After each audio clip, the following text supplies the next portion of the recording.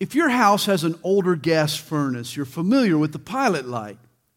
It's a standing flame that acts as a trigger for the bigger burner. Well, the pilot light stays perpetually lit. It's what ignites the furnace when you want to crank up the heat in the house. You can't fire up the furnace without the pilot. And the Jewish hierarchy knew that they couldn't kill Jesus without the pilot. Pontius Pilate, the Roman governor of Judea, was the trigger that had to be squeezed for Jesus to be crucified. In 19 AD, the Romans stripped the Jews of their right to exercise capital punishment. A death sentence could only be handed down by Rome and its agents. Thus, Pilate was the pilot light. Pontius Pilate was one of the most infamous villains in history. He ruled Judea for a decade, from 26 to 36 AD. He was the governor of Judea.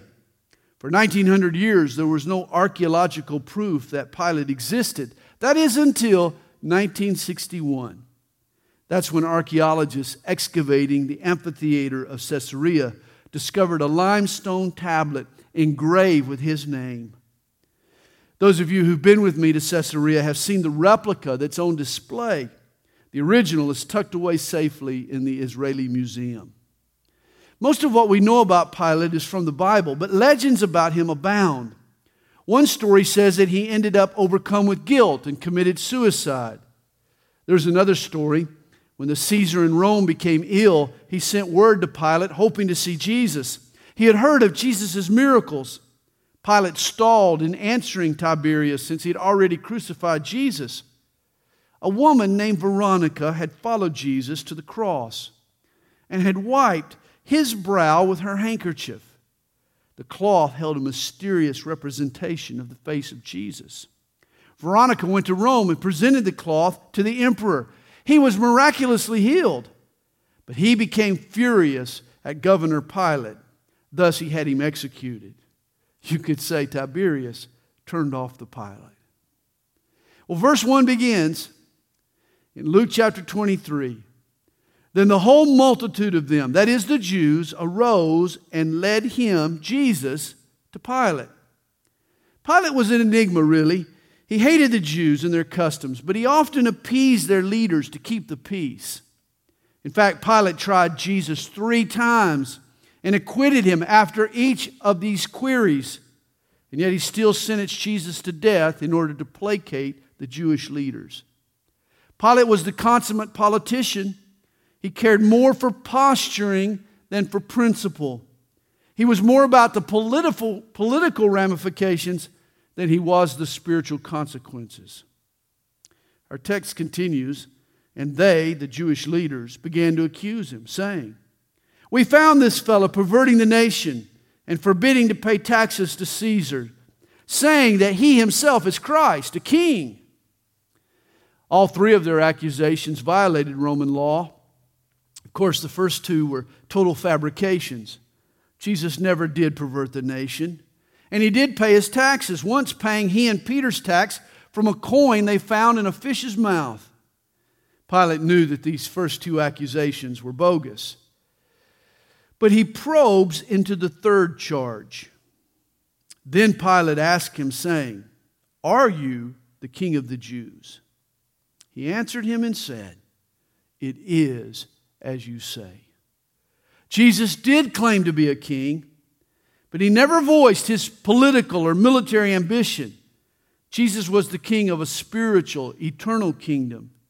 He certainly posed no immediate threat to Pilate. And so Pilate said to the chief priests and the crowd, "I find no fault in this man." Verse 5. But they were the more fierce, saying, "He stirs up the people, teaching throughout all Judea, beginning from Galilee to this place." When Pilate heard of Galilee, he asked if the man were a Galilean. And as soon as he knew that he belonged to Herod's jurisdiction, he sent him to Herod, who was also in Jerusalem at the time. Again, Pilate plays the politician. He passes the buck. Herod Antipas was the ruler over the region of Galilee.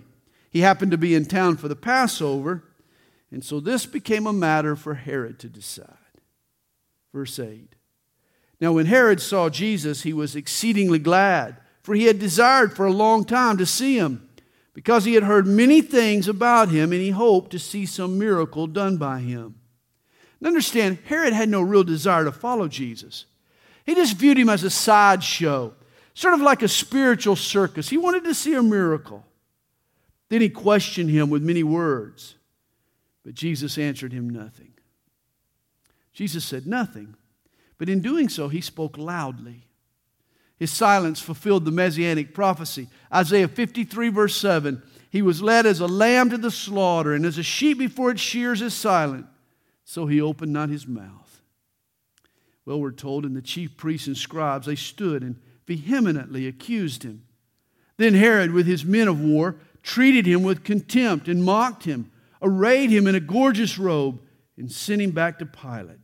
God's Son is being treated like a political football. Herod now punts him back to Pilate. That very day, Pilate and Herod became friends with each other, for previously they had been at enmity with each other. Isn't it amazing? Resistance to Jesus creates unlikely alliances.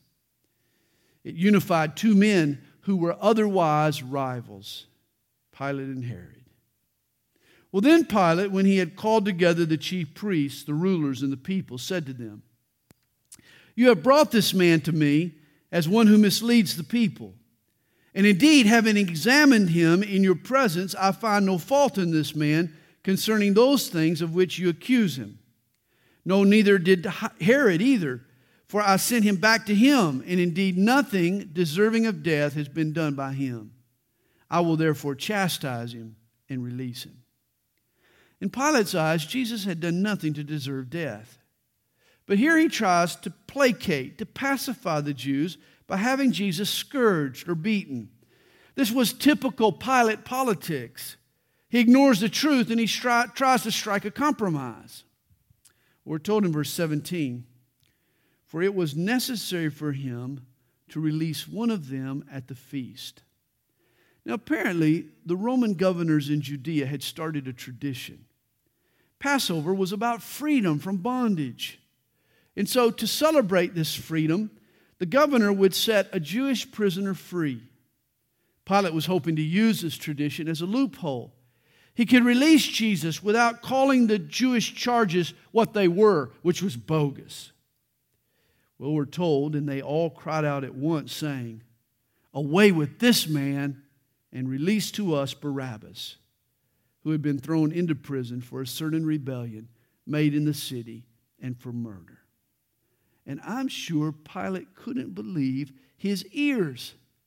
From all accounts, Barabbas was a terrorist. He was an enemy of both Rome and Jerusalem. You see, Barabbas' goal was insurrection. Upset the Romans by keeping the city on pins and needles. If innocent people died, then so be it. The Jews hated this outlaw as much as the Romans. Pilate thought, surely they'll never want Barabbas back on their streets. But on this day, none of Pilate's instincts were right. He underestimated the Jews' intense hatred for Jesus. And so we read in verse 20, Pilate therefore, wishing to release Jesus, again called out to them, but they shouted, saying, "Crucify him, crucify him." The Jews responsible for railroading Jesus were the chief priests. They were the rulers. Remember, this wasn't the same crowd that hailed Jesus their Messiah the previous Sunday. Most Jews were still waking up after their Thursday night Passover feast. Jesus' arrest and these phony trials were carried out in the early mornings, the wee mornings of the wee hours of the morning. Well, then Pilate said to them the third time, "Why, what evil has he done? I have found no reason for death in him. I will therefore chastise him and let him go." But they were insistent, demanding with loud voices that he be crucified. Never underestimate the intensity of a religious prejudice. Jesus was a threat to the whole religious system that had been construed and constructed by the Jews. And because he was a threat to their system, they wanted him eliminated. It's true today. Often Christianity's fiercest opposition comes from the religion, not from the state. Well, we're told, and the voices of these men and of the chief priests prevailed. Sadly, it wasn't truth and righteousness that prevailed that day. It was the loudest voices. And so Pilate gave sentence that it should be as they requested, and he released to them the one they requested, who for rebellion and murder had been thrown into prison, but he delivered Jesus to their will. In Matthew's account, at this point we're told, and I quote, "Then he released Barabbas to them, and when he had scourged Jesus, he delivered him to be crucified." Oh, this scourging was the chastisement that Pilate had threatened several times before. It was a savage beating. The Romans actually called it the halfway death. A cat of nine tails with little bits of lead and ivory embedded into the ends of the cords were used to churn the victim's back into hamburger. His internal organs ended up exposed. Often a rib or a bone would literally fly off the victim's body during the beating. At the conclusion of the ordeal, the body was cut down. When it hit the pavement, it usually landed in a puddle of blood and urine and feces and sweat. Many of the victims died during the scourging and never even made it to the cross. Those who were unfortunate enough to survive this scourging were made to then carry their own cross to the place of execution. And of course, this was the case with Jesus. Verse 26. "Now as they led him away, they laid hold of a certain man, Simon, a Cyrenian, who was coming from the country, and on him they laid the cross that he might bear it after Jesus." Here was a man recruited from the crowd. Under Roman law, a soldier had the legal right to recruit a civilian to carry his armor. This inconvenienced the bystander. This was a burden for this particular man. We're told that he was supposed to carry the Roman soldier's baggage for at least a Roman mile, 1 millennium, which was a little shorter than our 5,280 feet. This particular bystander was a man named Simon from Cyrene in North Africa. Here's a man that may have had black skin. He had made the Passover pilgrimage to Jerusalem. Perhaps Simon was on his way to the temple that morning when suddenly he stumbled across this awful procession. He stopped on the curb to observe the entourage when all of a sudden the point of a Roman spear pressed him in the back, called him into duty. Ironically, Simon had journeyed to Jerusalem to draw closer to God. Who could have imagined that he would draw this close to carry the Savior's own cross? There is evidence that suggests that Simon eventually became a believer, that this event had a profound effect on him. In Mark's gospel, which was directed to the Romans, Simon of Cyrene is further identified as the father of Rufus and Alexander. Apparently, these were men known to the church at Rome. When Paul writes to the Romans later, in Romans 16, verse 13, he greets Rufus and his mother as members of the church. It's likely that this was the same Rufus, the son of Simon, who was now a Christian.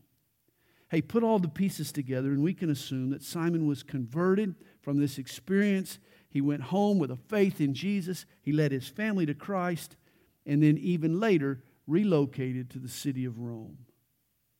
It's interesting that there was another Simon who just hours earlier had boasted, "Lord, I am ready to go with you both to prison and to death." But now when this Simon is needed, he's nowhere to be found. This Simon of Cyrene now fills in. Verse 27, "And a great multitude of the people followed him, and women who also mourned and lamented him. But Jesus, turning to them, said, 'Daughters of Jerusalem, do not weep for me, but weep for yourselves and for your children. For indeed the days are coming in which they will say, Blessed are the barren, wounds that never bore, and breasts which never nursed.'" Now, these were not the women who had followed Jesus from Galilee. These were girls from Jerusalem. These were the daughters of Jerusalem. They felt it was their duty to weep and to wail, to stage a display of grief whenever the Romans might crucify a Jew. Jesus sensed that their eyes were filled with tears, but that they were crocodile tears. They should have been crying for himself, he says, themselves. They should have been crying for their own countrymen, the Jews. For again, Jesus sees into Jerusalem's future. In 70 A.D., the Romans will crack down on the city with a vengeance. They'll come with brutality, merciless. And Jesus is saying here, if they do this to a man that they know is innocent, what do you think they'll do when you revolt and you engage in a real insurrection? Well, he tells them, then they will begin to say to the mountains, fall on us, and to the hills, cover us. In Revelation chapter 6, this is what Jews will say during the tumultuous time that we call the Great Tribulation. At the end of the age, God will rock this planet with cataclysmic upheaval, and the daughters of Jerusalem will wail again. They'll ask for the mountains to fall on them and for the hills to cover them. In the midst of Jesus' crucifixion, it's interesting that he was actually thinking of his second coming.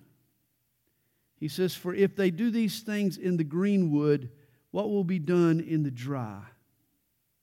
As history tramps along, men's hearts grow harder. Jesus points out that in his day was relatively early in history. The world was still fresh and new. These things were done in the green wood. You'd expect the kind of rejection of God at the end of the age when civilizations were dry and combustible and ready to burn in the fires of judgment. But this is being done in a much earlier age. Verse 32. There were also two others, criminals, led with him to be put to death. 3 crucifixions were on the Roman docket that day. This was fulfilled in accordance with Isaiah 53, verse 12, where we're told Messiah would be numbered with the transgressors. And when they had come to a place called Calvary, Calvary is the English derivative of the Greek word cranion, from which we get our word cranium. Calvary was the name given to the outcropping of rock just outside the north wall of Jerusalem. The locals called it Skull Hill. It looked like a person's skull. In building the temple, King Herod had used this upper portion of Mount Moriah as the stone quarry. The result was a rock formation that looked like a human skull. You can still see Skull Hill today. Erosion has diminished the resemblance a bit, but the eyes, the nose, they're still discernible in the rock.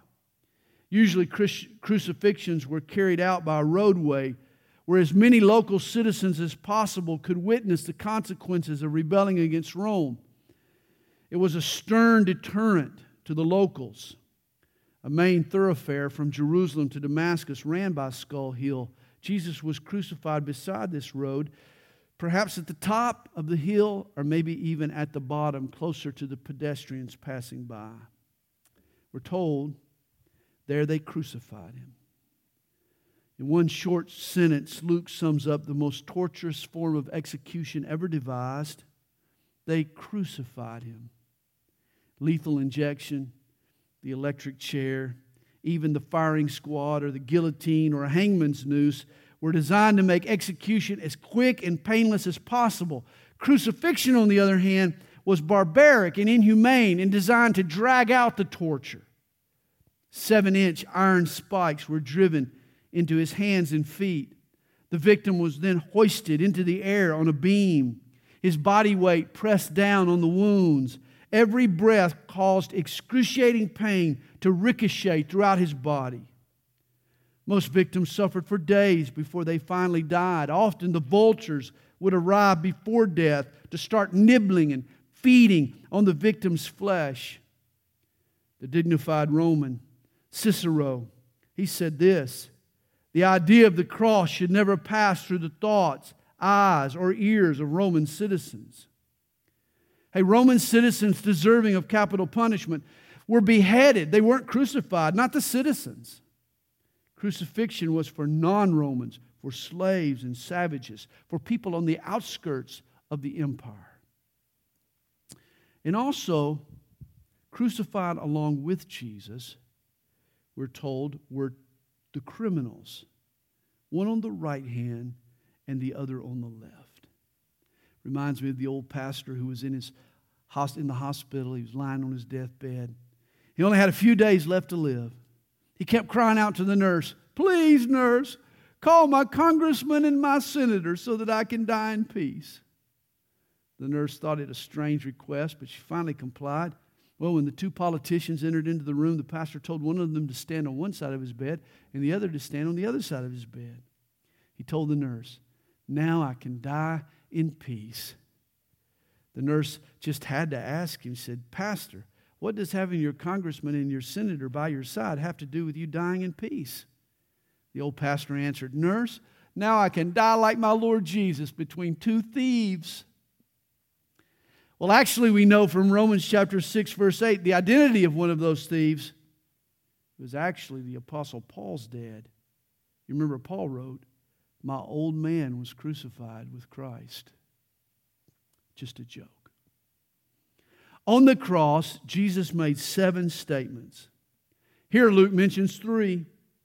Jesus said to the repentant thief, "Today you will be with me in paradise." He turned over the care of his mother to the Apostle John. "Woman, behold your son." And then he said to John, "Behold your mother." That's when the sky went black for 3 hours, during which Jesus cried out in anguish to his Father, my God, why have you forsaken me?" His final 3 statements come at the end, and they come in a flurry. His first statement was preparation for the last 2. When he cried out, "I thirst," it caused the soldiers to moisten his lips so he could utter his grand finale. That's when he makes the momentous statement, "It is finished." And then with a final last gasp, he breathes, "Father, into your hands I commend my spirit." But the final statement Jesus makes from the cross is here in verse 34. And then Jesus said, "Father, forgive them, for they do not know what they do." And this is truly amazing grace. Jesus shows compassion on the very people who are spitting in his face and pounding the nails into his flesh and screaming at the top of his lungs, "Crucify him, crucify him." Friends, here is the heart of God. From the Garden of Eden, man has rebelled against his Creator. Yet God keeps loving and reaching and wooing and longing for us to return.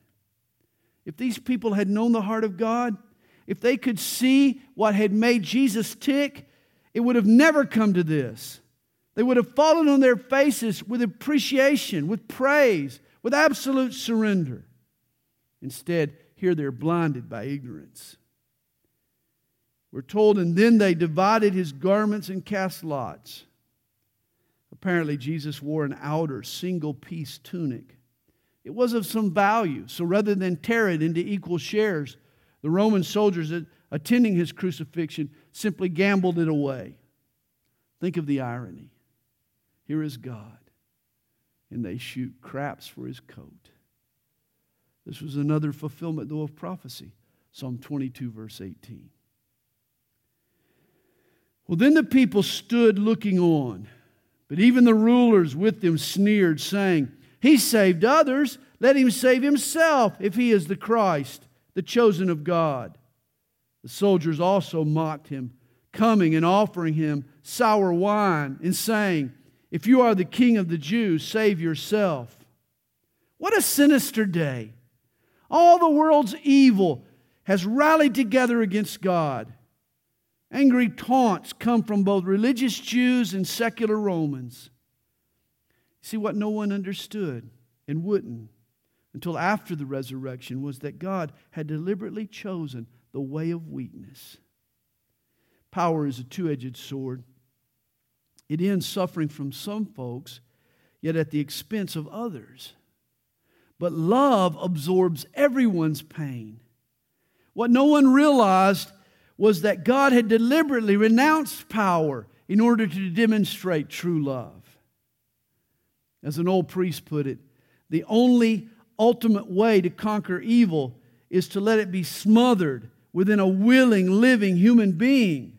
When it is absorbed there like blood in a sponge or a spear into one's heart, it loses its power and it goes no further. Well, Jesus was the ultimate shock absorber. He refused to save himself. Instead, he absorbed the world's evil and extinguished it with his love. Verse 38. And an inscription also was written over him in letters of Greek, Latin, and Hebrew. This is the King of the Jews. A wooden plaque listing the prisoner's crime or crimes was usually nailed to the cross above the victim's head. The accusation against Jesus was written in 3 languages, the 3 main languages of the first century. Greek, the language of culture; Latin, the language of government; and Hebrew, the language of religion. Everyone could read this sign.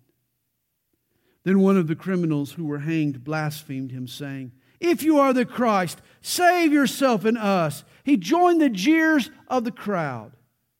But the other, answering, rebuked him, saying, "Do you not even fear God, seeing you are under the same condemnation? And we indeed justly, for we have received the due reward of our deeds. But this man has done nothing wrong." To Pilate and to this thief, it was obvious that Jesus was a righteous man.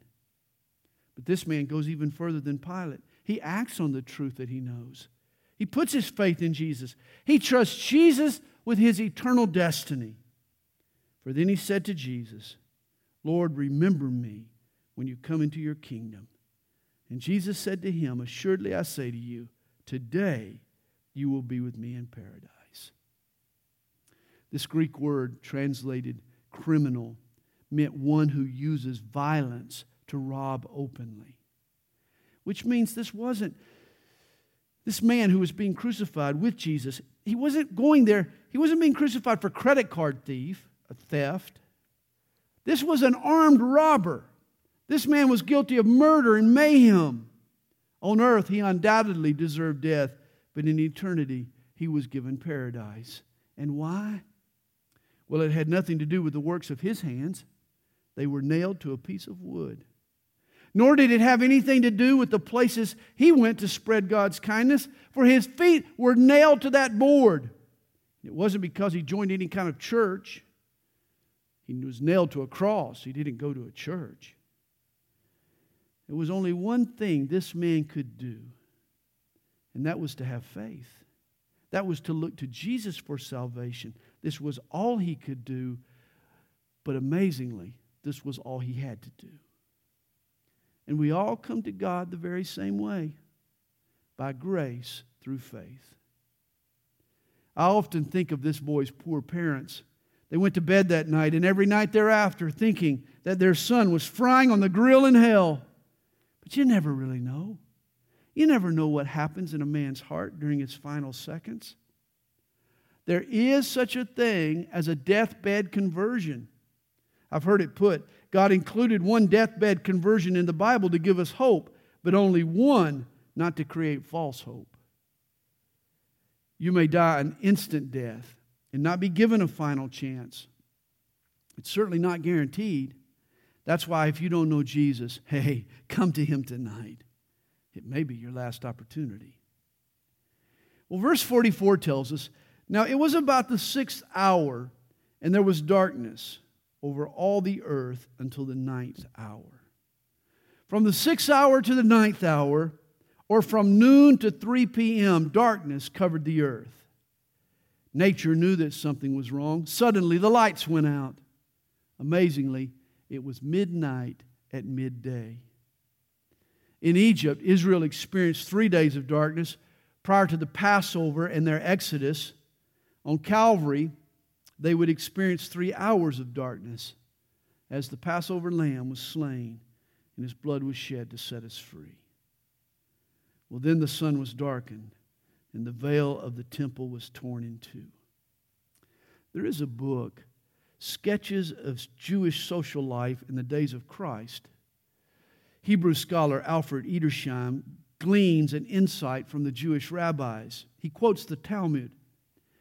it says that 40 years after the temple was destroyed, that is the very year that Jesus was crucified, 40 years before the temple was destroyed, which was the very year Jesus was crucified, the temple doors opened of their own accord.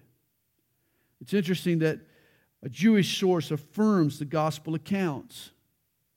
Just as Luke records, the veil in the temple was torn in two. The door was opened.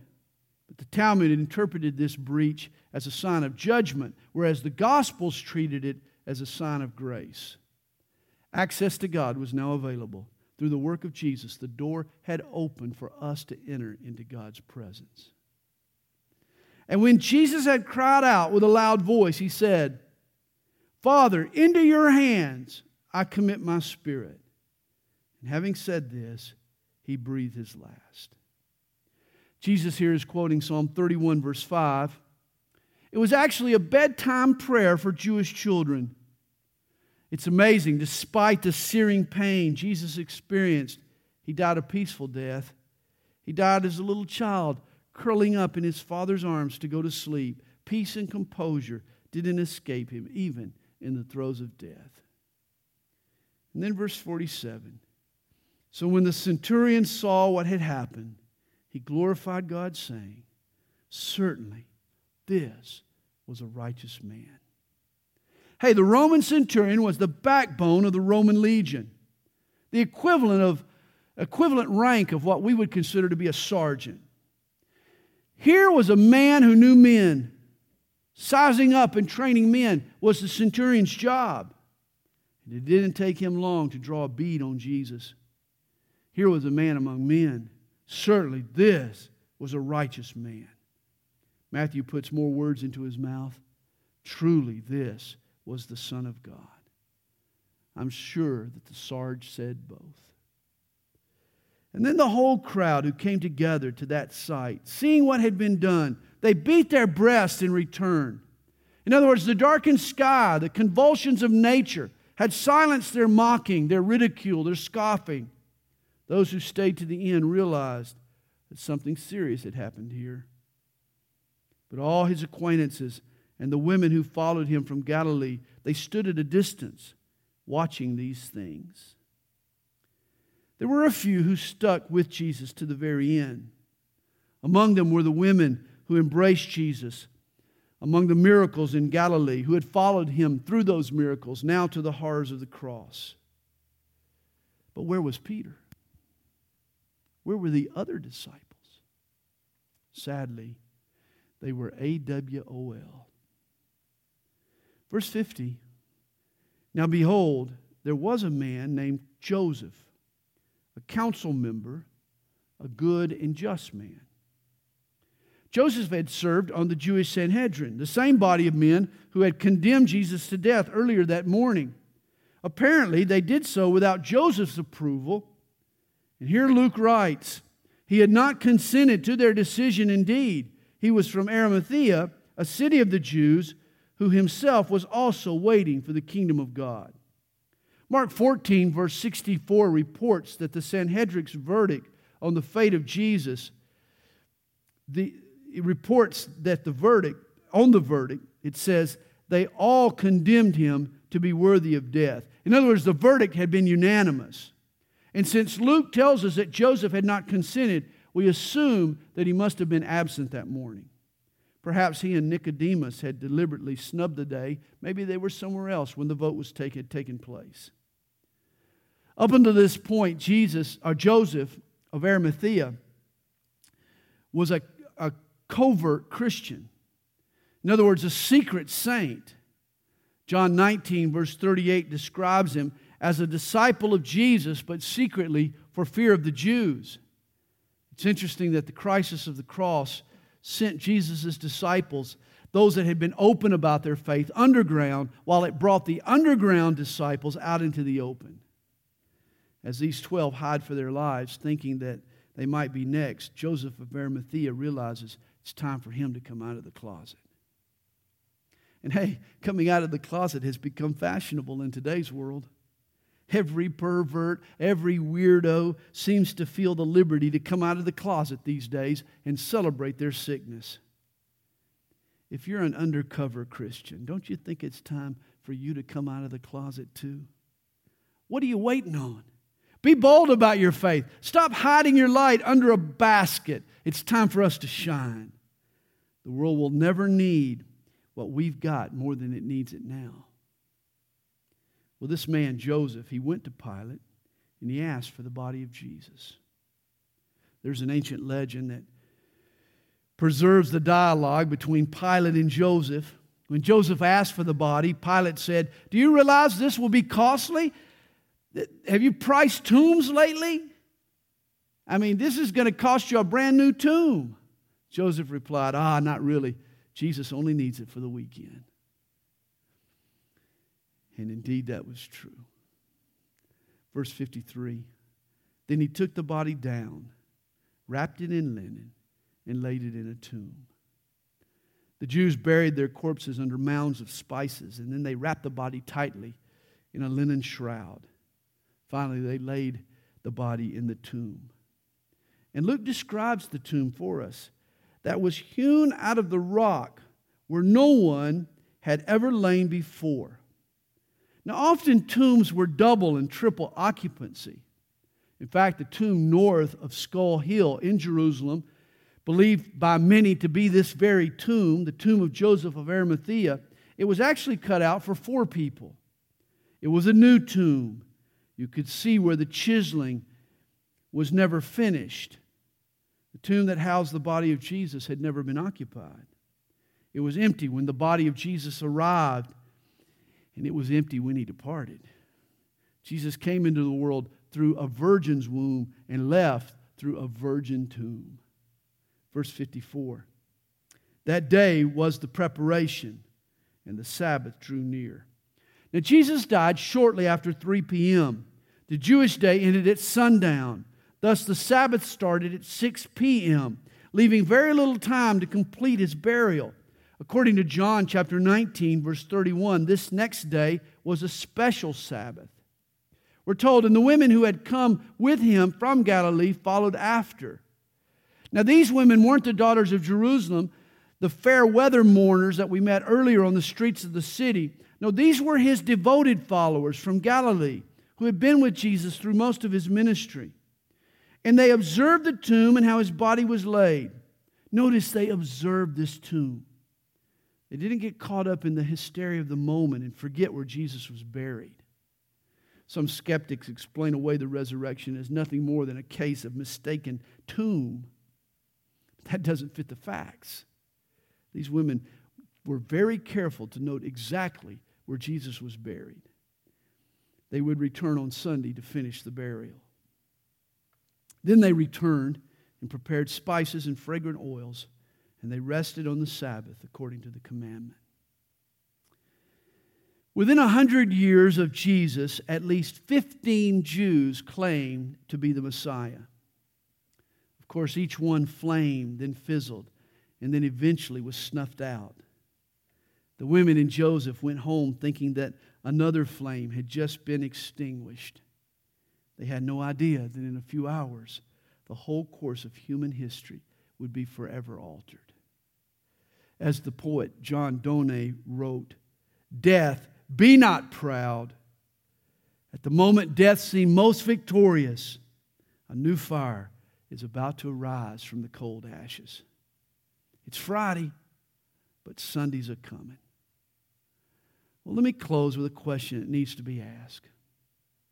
Who was it that killed Jesus? Was it Pilate?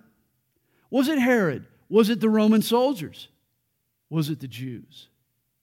Well, they were all accomplices. But when we search for the smoking gun in this murder case, we have to look deeper. It was actually my sin and your sin that nailed Jesus to the tree. I killed him. You killed him. We can't pass the buck. We're all guilty of killing the Son of God. Jesus died because of our sin, and he did it willingly. Our responsibility is to make sure that he didn't die in vain. We do that by humbling ourselves and opening our hearts and surrendering our lives to Jesus. Let him forgive you and set you free. And then go and tell a friend.